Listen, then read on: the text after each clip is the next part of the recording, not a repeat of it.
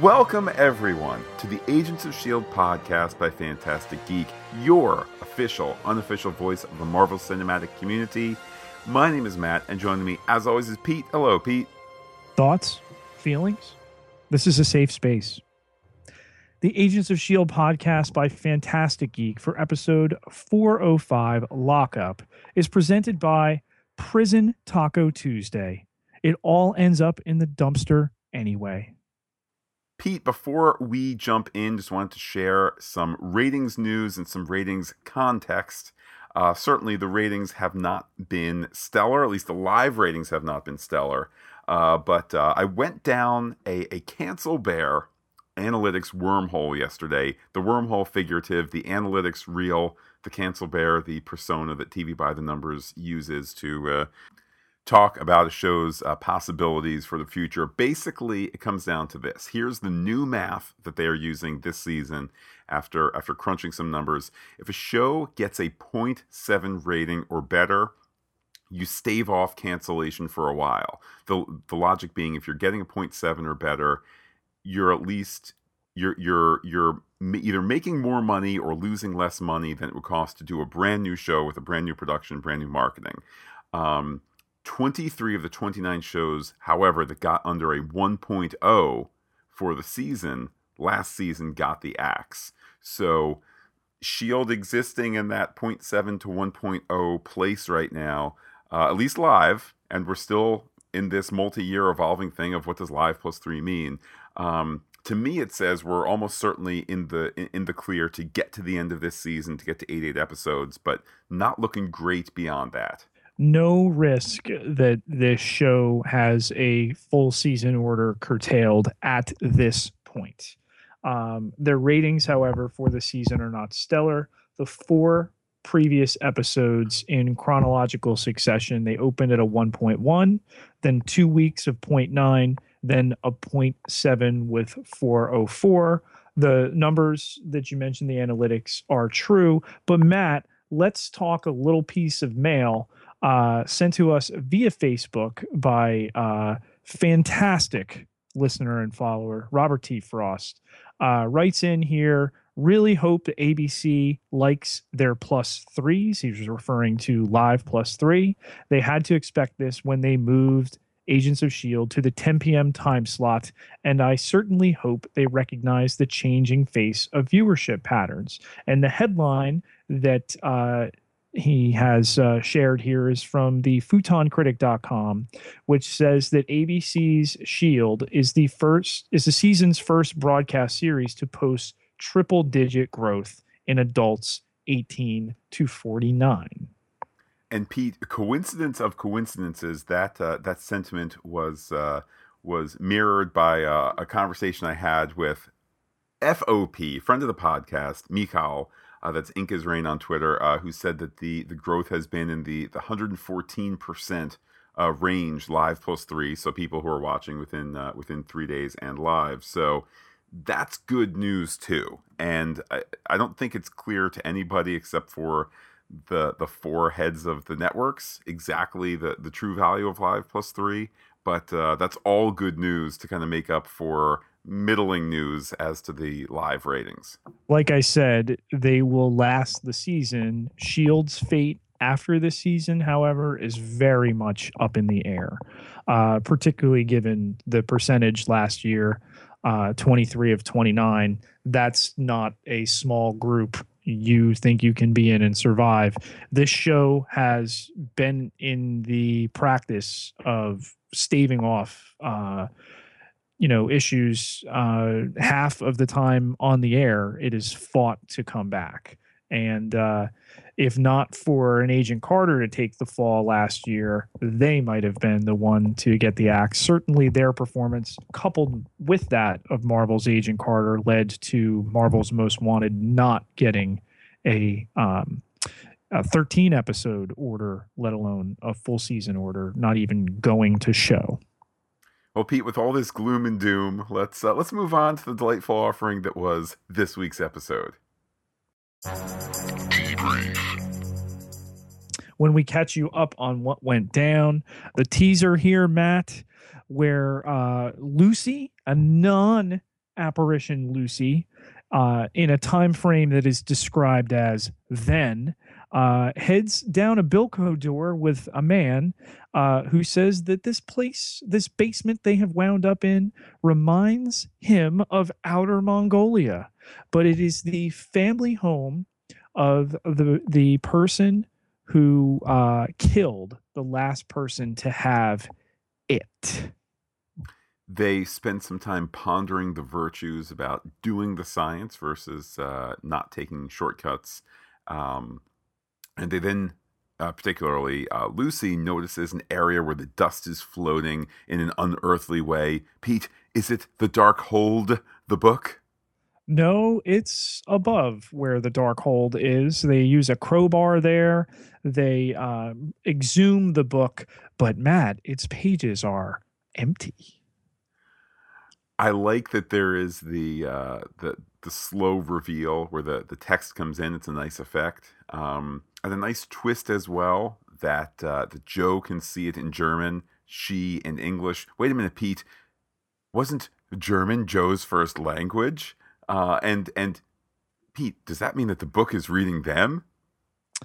Yeah, I like the reveal as well. And then suddenly we cut to Colson with Dr. Bauer, who's flatlining here. He's seeing the faces on the people who were there, on Mac as well. And as he codes here, they're asking him where the book is. He says he buried it back where he found it, but Lucy has it now. It's too late. She knows. Bloody tears, and he dies. Just then, we see Lucy get the book again. She opens it. However, the text disappears, to which she is not exactly happy as we head to the title card. After the title card, there we're on Zephyr One, and Coulson says that they're not going to tell the director exactly what's going on here regarding going to get Robbie's uncle. There are some trust concerns. However, Robbie Reyes can be trusted. All ideas can be trusted, Pete. As you referenced at the top of the podcast, this is a safe space. Yeah. He asks May if she wants to go to prison, which was a great line. Robbie is in tow here, so they're going to bring him along. There's discussion that Robbie is growing on the group here, but with Daisy along for the ride here, Robbie explains that he needs to get off that plane now. And then Daisy shows up, and all of a sudden, he's been caught. She chides him, explaining he had been doing all this murdering, which certainly didn't help his profile. The notion of him being tightly wound, angry in this place, uh, there's a retort from Daisy who says, of course, he could leave the plane right now if he wants, i.e., jump out. If he leaves now, he'd be in rural Utah. You thought you were angry now, says Daisy. Um, a little bit of a jab, perhaps, to our Midwest friends. Anyhow, Daisy reiterates that he should let this play out, and she's inclined to give Shield some space on this. With that, we cut to Fitz talking to Simmons. Pete, You can learn a lot when someone dies, he tells her. This dark hold, the subject of which they've been talking quite a bit, and it's something she doesn't want to hold on to, something that the director is not aware of. So she doesn't want another word here. She's got that big lie detection today, Matt. You know, the one they talked about, they mentioned 3 times last week. indeed. And during the course of this conversation, there's some recap about how, courtesy of May's death, well, not a death, it was a 7.5 minute reboot, there's now an antidote. And she certainly is sure of one thing: she's not going to get fired today, regardless of what happens during that lie detector test. She's not going to get fired today. And Pete, I will admit, not in my notes, but in my memory, because the show is sneaky here. This is an imperfect episode, but there's some sneaky writing. Is this the scene where she first talks about micro expressions? It is. These are Chekhov's 212 micro expressions, Matt. You know, they share a bed, she points out, but he's been keeping things from her, and these over 212 micro expressions that give lies away. She's terrible at keeping secrets. So like that, we snap to South Ridge Penitentiary. Coulson and May go through the metal detector. I like that. I like two things. First of all, as May goes through, it just kind of gives this look to the guard, a look that perhaps is more telling in reverse when we see that the guard is infected in a bit. But even better is how what has gone through or gone around the metal detector. It's Phil Coulson's hand, Yeah. which he reattaches. Just a wonderful little moment of humor. She asked for field work. She gets paperwork. But there's this camaraderie between the two of them that's been earned throughout our 4 seasons. Here, talking about not a near death experience, but a death experience. May says she's over it. Better than a trip to Tahiti, though. And he wants to hear the details. Yeah, it's a slightly surprising direction for them to go. I certainly hadn't thought that there would be, frankly, discussion about what she saw versus what he saw when both died. He says that Tahiti wiped his memory, and wants to know what she saw. The answer is that she saw him. I think it's meant to be humorous, but clearly a story thread to be picked up. And while this discussion continues in the prison office there, he's so focused on the topic that he's not picking up on what May sees. Phone off the hook, doors being locked, coffee burned without the pot. Then Pete, things kind of up the ante a bit. Yes, the warden starts to see the faces on them, grabs for his shotgun. You can't fool me, you demons, as we break the act. Well, because you're coming out of an act break, Matt, of course the gun has to jam. May gets up on the desk, kicks the warden. Coulson makes his shield last season pop up there so he can defend himself against one of the guards. And to Mac, they report that the prison's been compromised. Lucy and the whole Peanuts gang, Matt, are there. Pete, would it be inappropriate for me to say that the cap shield effects were like B plus, maybe B minus? I Um, disagree only because we had a really really lousy effect last week when Lucy reached her hands into Dr. Bauer there. So are they perfect effects? They're not. I was not bothered remotely by it.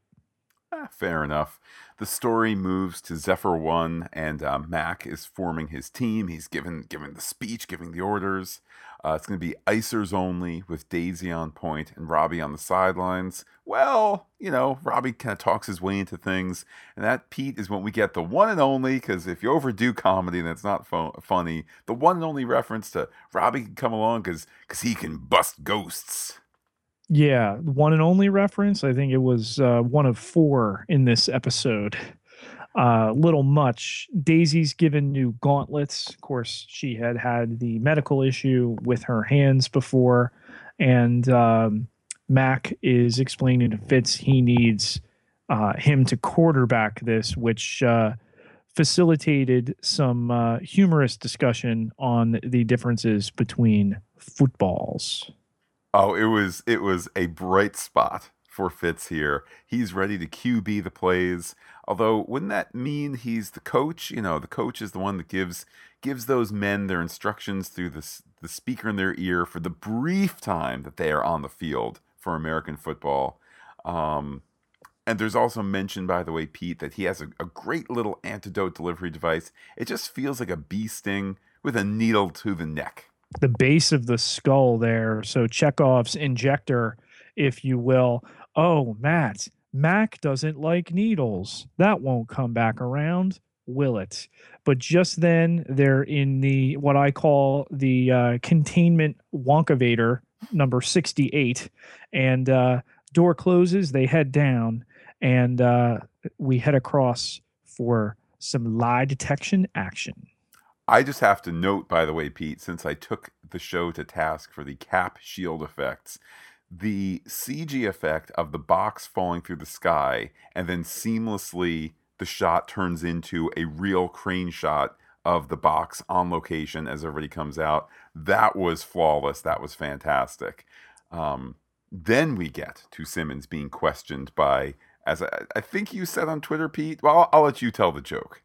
The guy looked like a game show host with his hands on. Clearly, he had some kind of flat, elongated monitor lying in front of him, but he had his hands on the surface, and it made him, particularly the way he was questioning her, seem like a game show host.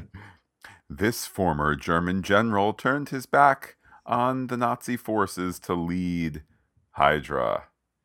Oh, I know this one. Who is the Red Skull? Ah, yes. Also, an acceptable answer would have been Herr Johann Schmidt. Pete, she's almost done. She's almost made her way through, but there's some. Well, Pete, I could tell that she wasn't doing well in that last question because things went from normal to red flashy. Never good. She parried the Hydra question well, but yeah, suddenly in the red, and of course, Matt, because this is drama. That's when the director walks in. Agent Simmons, come with me now. I want to talk to you in order to end the scene. In the prison, Fitz can't find the ghosts. Maybe they're all ghostly again. Maybe they're hiding gone from the into a cameras. Halaton state. They've gone all ghostly. Some science ghosty talk, Matt. Zoinks, ghosts. On the prison floor, Robbie is about to settle a score with Pete, a character I like to call Essay from the Barrio. Well, he was a representative, Matt, of the Fifth Street uh, group, and the barrio, the neighborhood, being the beef that they seem to have with one another. Robbie, though, is pulled back by Mac, and from there we cut to Daisy and Coulson and Officer Rescue Guy. And May, pardon me.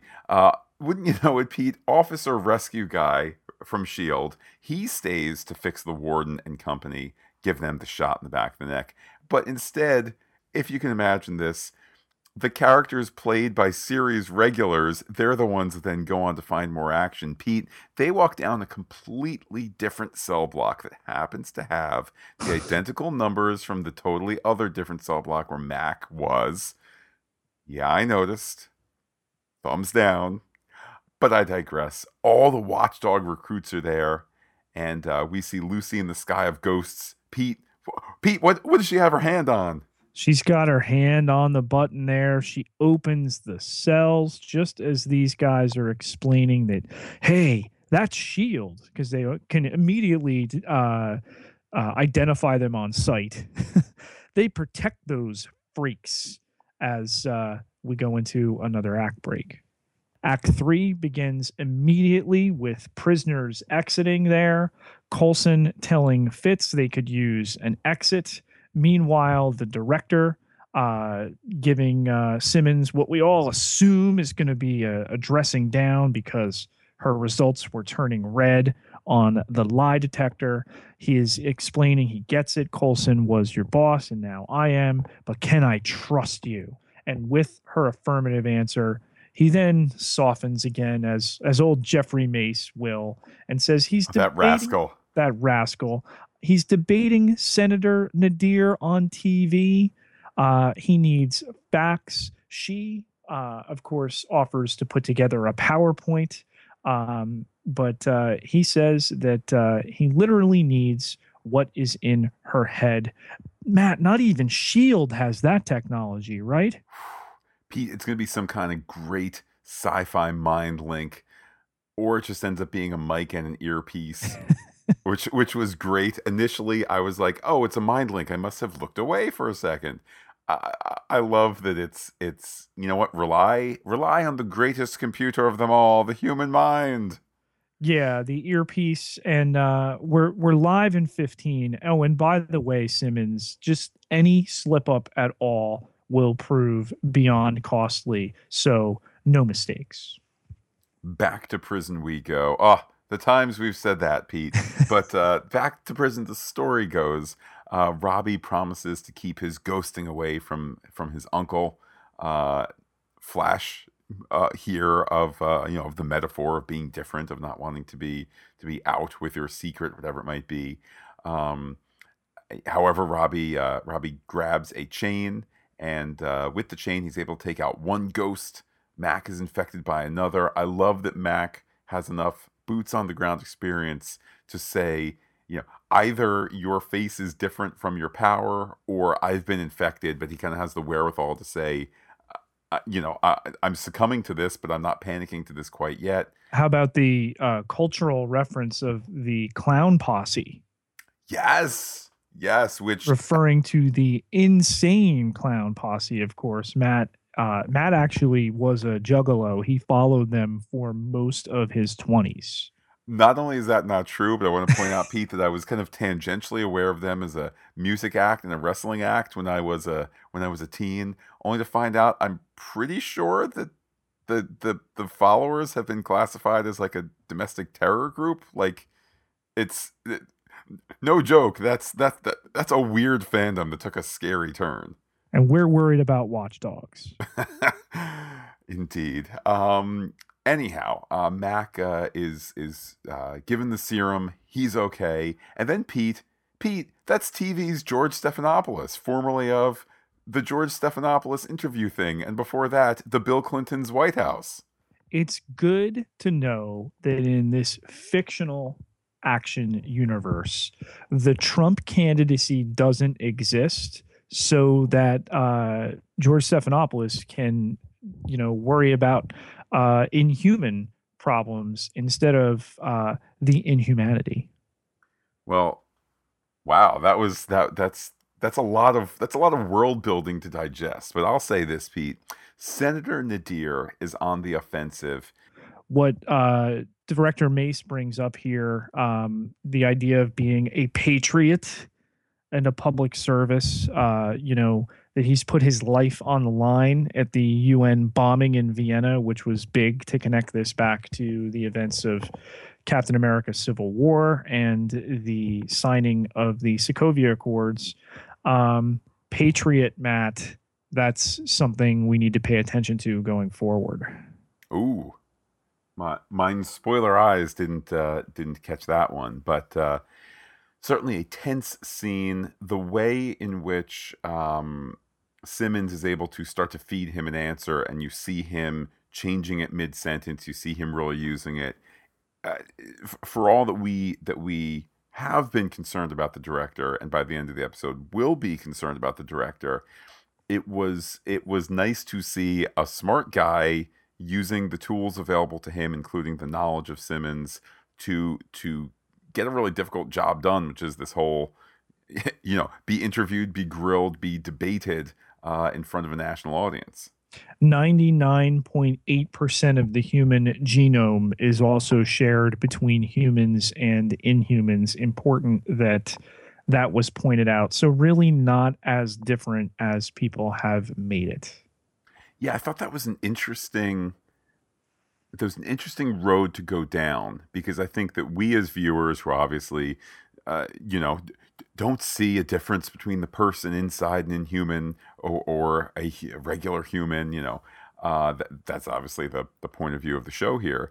But this idea that people need it demonstrated, people in the MCU need it demonstrated that these people are not so different. It kind of was this eye opening. Oh, there's people on the other side of the divide who don't see these people as having a place here, and then you start to go, oh wait, I think I'm starting to see the edge where story ends and metaphor begins. In the prison mess hall here, our group races through a really expansive space which was interesting, to wind up at the opposite door there looking for the exit. And of course, Daisy's got to play the hero. She allows them to go and then closes the door, yanks the handle off. Suddenly, she's up on a table whistling "Here, Boy" to a bunch of watchdogs. Act 4 starts, Pete. I could tell I've been waiting the whole commercial break. She said, "Here, boy." She's got the gauntlets on. She's going to let loose with her powers, but she doesn't. Instead, she just kicks the ever living heck out of 20 guys. Pete, this is the Agents of S.H.I.E.L.D. version of the Matrix sequel's Burly Brawl, except there's no lousy CG here. There's just Chloe Bennett and a bunch of stunt guys doing what you do, and it is bare knuckle brawling, and it's fantastic. She winds up escaping into the kitchen. Coulson has called the audible here, change of plans. They need to escape out of the cafeteria and get Daisy out. Robbie then finds his uncle Eli. He wonders what's going on with his association with S.H.I.E.L.D. Mac tells him that Lucy Bauer is on her way, and the book comes up there from our people in the prison. There's a big brawl in that kitchen that's continued. One of the toughs knocks Daisy's gauntlet off, so it's not something she escapes entirely unscathed. And then we're back with the director. Pete, this is another fine example of Simmons helping Mace out, and this really kind of lovely symbiotic relationship, or at least within the moment, of him taking her answers and using them, and then promptly shuts her off. Perhaps a tad obvious if you're watching on the news, but fair enough. It's TV. It's pretend TV show. Shuts her off. This is when Pete, he admits to being different. What happened in Vienna, it wasn't just the normal, he's a hero, he saved the day. He has experienced pterogenesis. He is an Inhuman. Pete, this is director Mace coming out as an Inhuman on national TV. Yeah, certainly something that for the construct of the interview is effective. Had been told before that the timing wasn't right, and here he chooses to do it. We're left to ponder that reveal a little bit given the end of the episode, but it's the idea here that he shielded a woman at Vienna, that he's been through this, that he is the right man for the job because he is an Inhuman. Back we go to Coulson and May in the basement. They're ready to go up the garbage chute, Flyboy. See what I did there, Pete? I do. It was Taco Tuesday after all. What did May see on the other side? She saw Coulson, she says, but don't let it get to your head. Just like that, they're in the kitchen assisting, and May chides Daisy for being suicidal and stupid. But hey, there's a Quinjet on the way to the yard for extraction, and they've got a mission to accomplish here. We check in with Mac, who lets some guards out, making use of that shotgun axe, and also I think reminding we the audience that he's at one part of the prison helping out those guards. Meanwhile, Robbie he's taking his TO out, but Pete he just can't hide from the call. He's got to go after SA from the barrio, and that's when his eyes light up to end the act. Act 5 begins, Matt, with an awful lot of Spanish. But we find out here that the Fifth Street Locos, they rolled up on a pair of boys at one point. These two boys here, they lived, but one never walked again. I know who he's talking about. But this one loco, he wound up in prison, right? He wasn't the guy who ordered the hit. He was just told to do a hit, Matt. He was just a gang soldier following orders, right?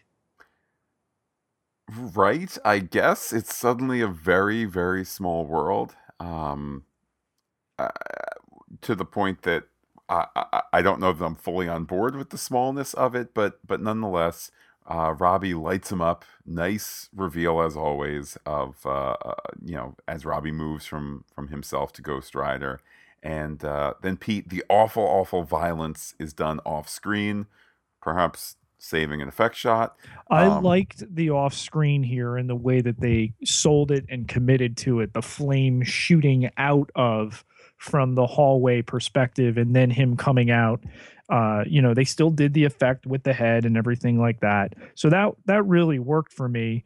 The and there's a penalty here. There's a story penalty for his action, carrying out this grudge yet again, the vengeance. And Matt, where's Uncle Eli? Well, that's a great question. Before I answer, Pete, a very very amusing moment, however earned moment, realistic moment, as Ghost Rider walks down the cell block, and the prisoners are just getting themselves back into their cells and closing the door.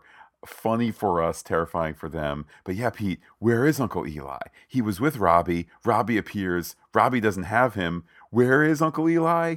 Cut to Uncle Eli being walked into an ambulance by Pete, Lucy, the ghost. Please tell me that's going to stop. Pete, we're going to stick with it until for as long as Agents of S.H.I.E.L.D. is being infested by ghosts that need busting. Back we uh, go to Simmons, who's talking her way out of her testing, Pete. yes. Also, there is PR guy Burrows, who's there to deliver the news that in the wake of the Inhuman announcement, director Mace's approval rating is up. Um, and it's not all hunky dory, though. He might be a hero, but Simmons might be a villain. Turns out the director wants her after her unusual lie detector test earlier that day to give it another go. And I love, Matt, that that's not exactly how it goes. Turns out, Pete, as I said on Twitter last night, that the character on Agents of S.H.I.E.L.D. who's got the biggest cojones is Dr. Gemma Simmons herself. She tells him that she knows so much about micro expressions that she's seen some shady stuff out of Mace. Maybe, just maybe, she should be exempted from that further testing. You know, there might be questions about if there's anything that troubles her about the things that Mace was saying during his interview. After all, a team that trusts Pete is. A team that triumphs, and he was not in Vienna, and she knows that and confronts him with it. Don't want that to come out in the wash, do you? We cut to May and Daisy, May lecturing the latter about not letting down those who care for her. Pete, like Coulson. Coulson, who's got a bigger heart than most. And May even invokes Lincoln, who wouldn't want her killing herself over what happened. Coulson found May, took her out of that cubicle, and that whatever has gone on here, she's going to need to move past it. But she has promised that she's going to help Coulson with this operation, and then she's gone. Turns out that May hadn't just wandered across Daisy there. We cut to Coulson talking to May. He appreciates the assist from her. He also has come across footage of Eli being taken away in the ambulance. Pete taken somewhere. Yeah, a bloody scene for sure. That telltale chamber we've seen before. And I'm sorry, she wants Eli to read the book there because she can't. It's going to fix her. Is that like the Book of Eli, Pete? Is this a reference to the Hughes Brothers movie starring Denzel Washington? Yeah, but they're going to finish what they started. And she hands over the book. The writing appears, and we're out of the episode proper before our tag scene.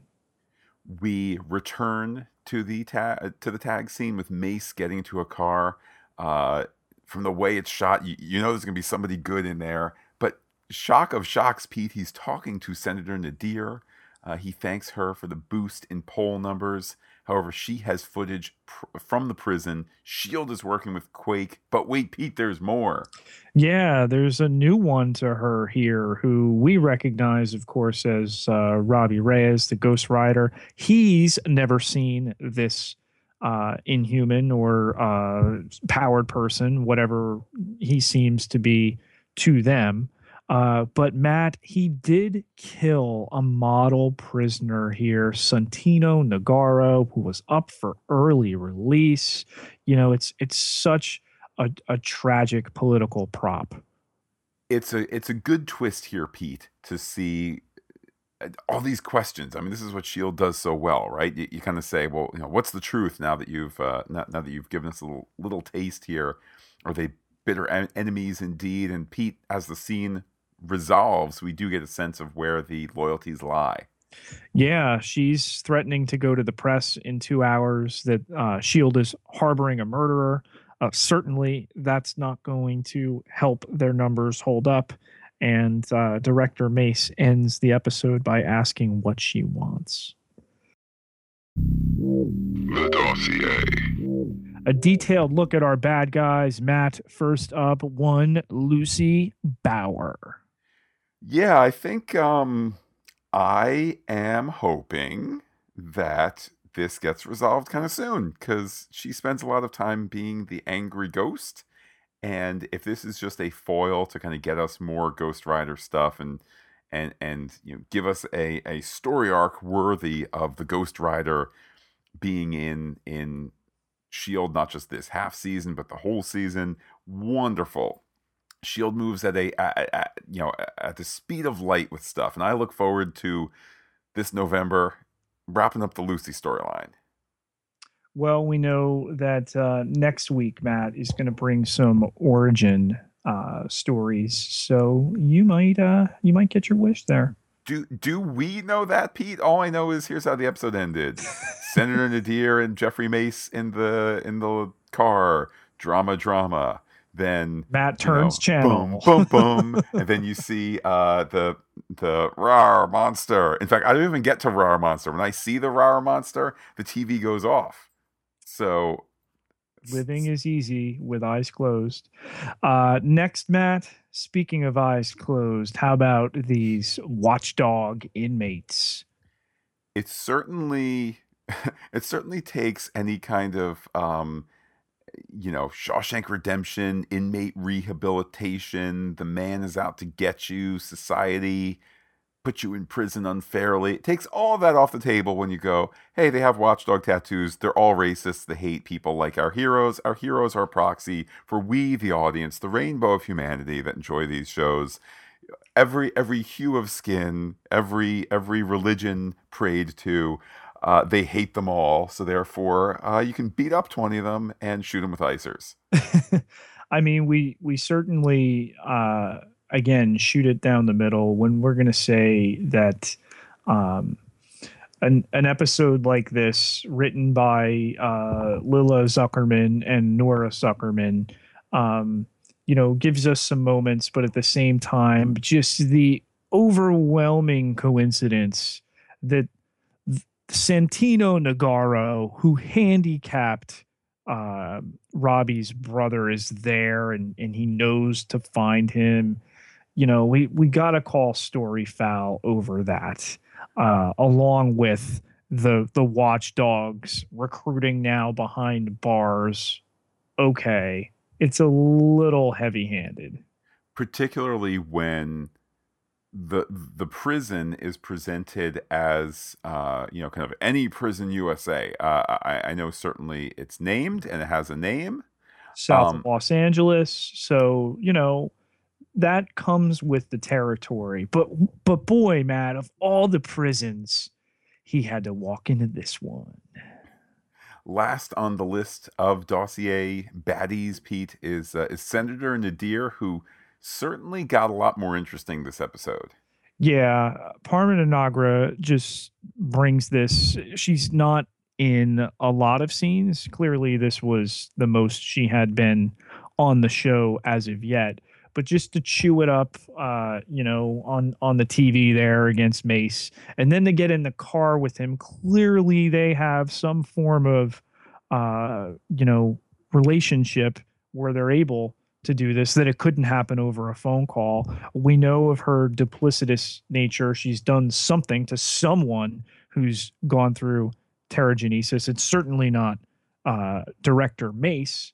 And just all sorts of stuff we can chew over in our level 7 segment. Welcome to level 7. Time to analyze and theorize. Matt, what's going on with Senator Nadir and Director Mace? Pete, there seemed to be a familiarity in the car. A chumminess almost. Yes. Is it, Pete, is it too early / inappropriate for me to be shipping them? Should I even assume such a thing? Am I, Pete, being gender biased, assuming that a good-looking man and a good-looking woman must have some sort of relationship? I don't know, Pete, where my own bias comes in, but clearly beyond the obvious of, they know each other more than yelling each other through the windows on the mid-afternoon interview program that George Stephanopoulos does, unless this is a Sunday and then whatever. But I digress. I don't know. There seems to be much more there. Pete, they could get whole episodes out of this. I don't think they like each other, like more than a friend, but it's certainly fishy, particularly the way it's presented. So we'll have to see. Matt, there was one other thing I wanted to bring up, and that comes to us courtesy Mary Kirk at Geek Kirk on Twitter. She asks us, so the uncle is the obvious suspect for the hit. Too obvious?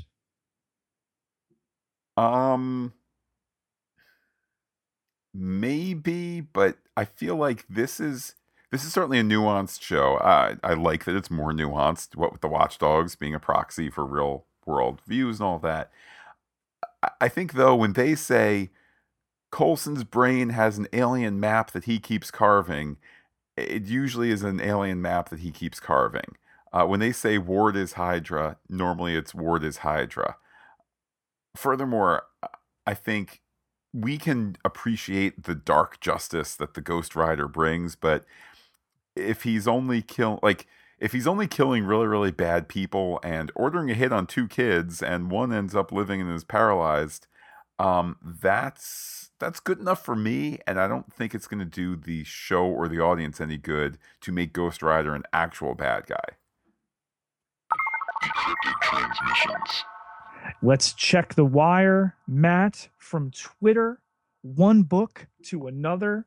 ZP International, that's at ZP International on Twitter, asked us in the moments following the broadcast, so can anyone tell what Stephen King book the man Santino Nagaro burned in the prison was reading?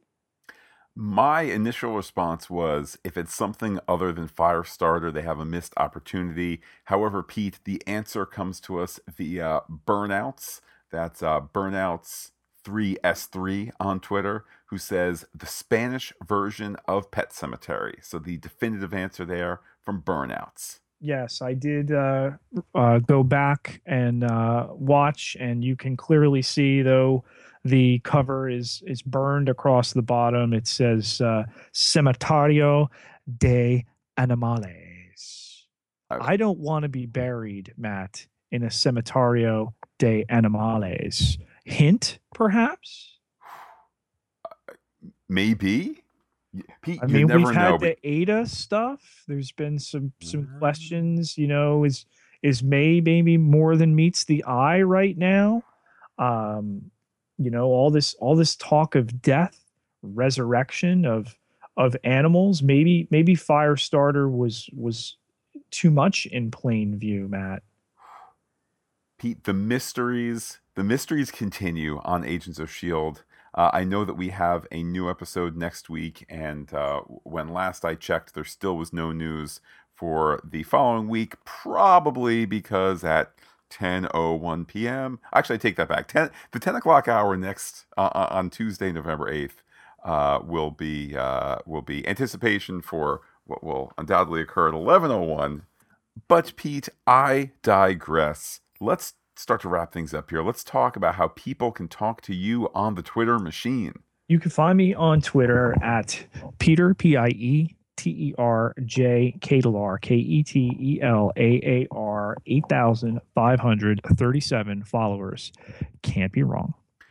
And while I am personally on Twitter as Looking Back Lost, you can be in touch with the podcast in a whole variety of ways where we are Fantastic Geek, Fantastic with the PH. You can find us on fantasticgeek.com, fantasticgeek at Gmail, Fantastic Geek on Twitter and Instagram as well. But wait, Pete, there's more.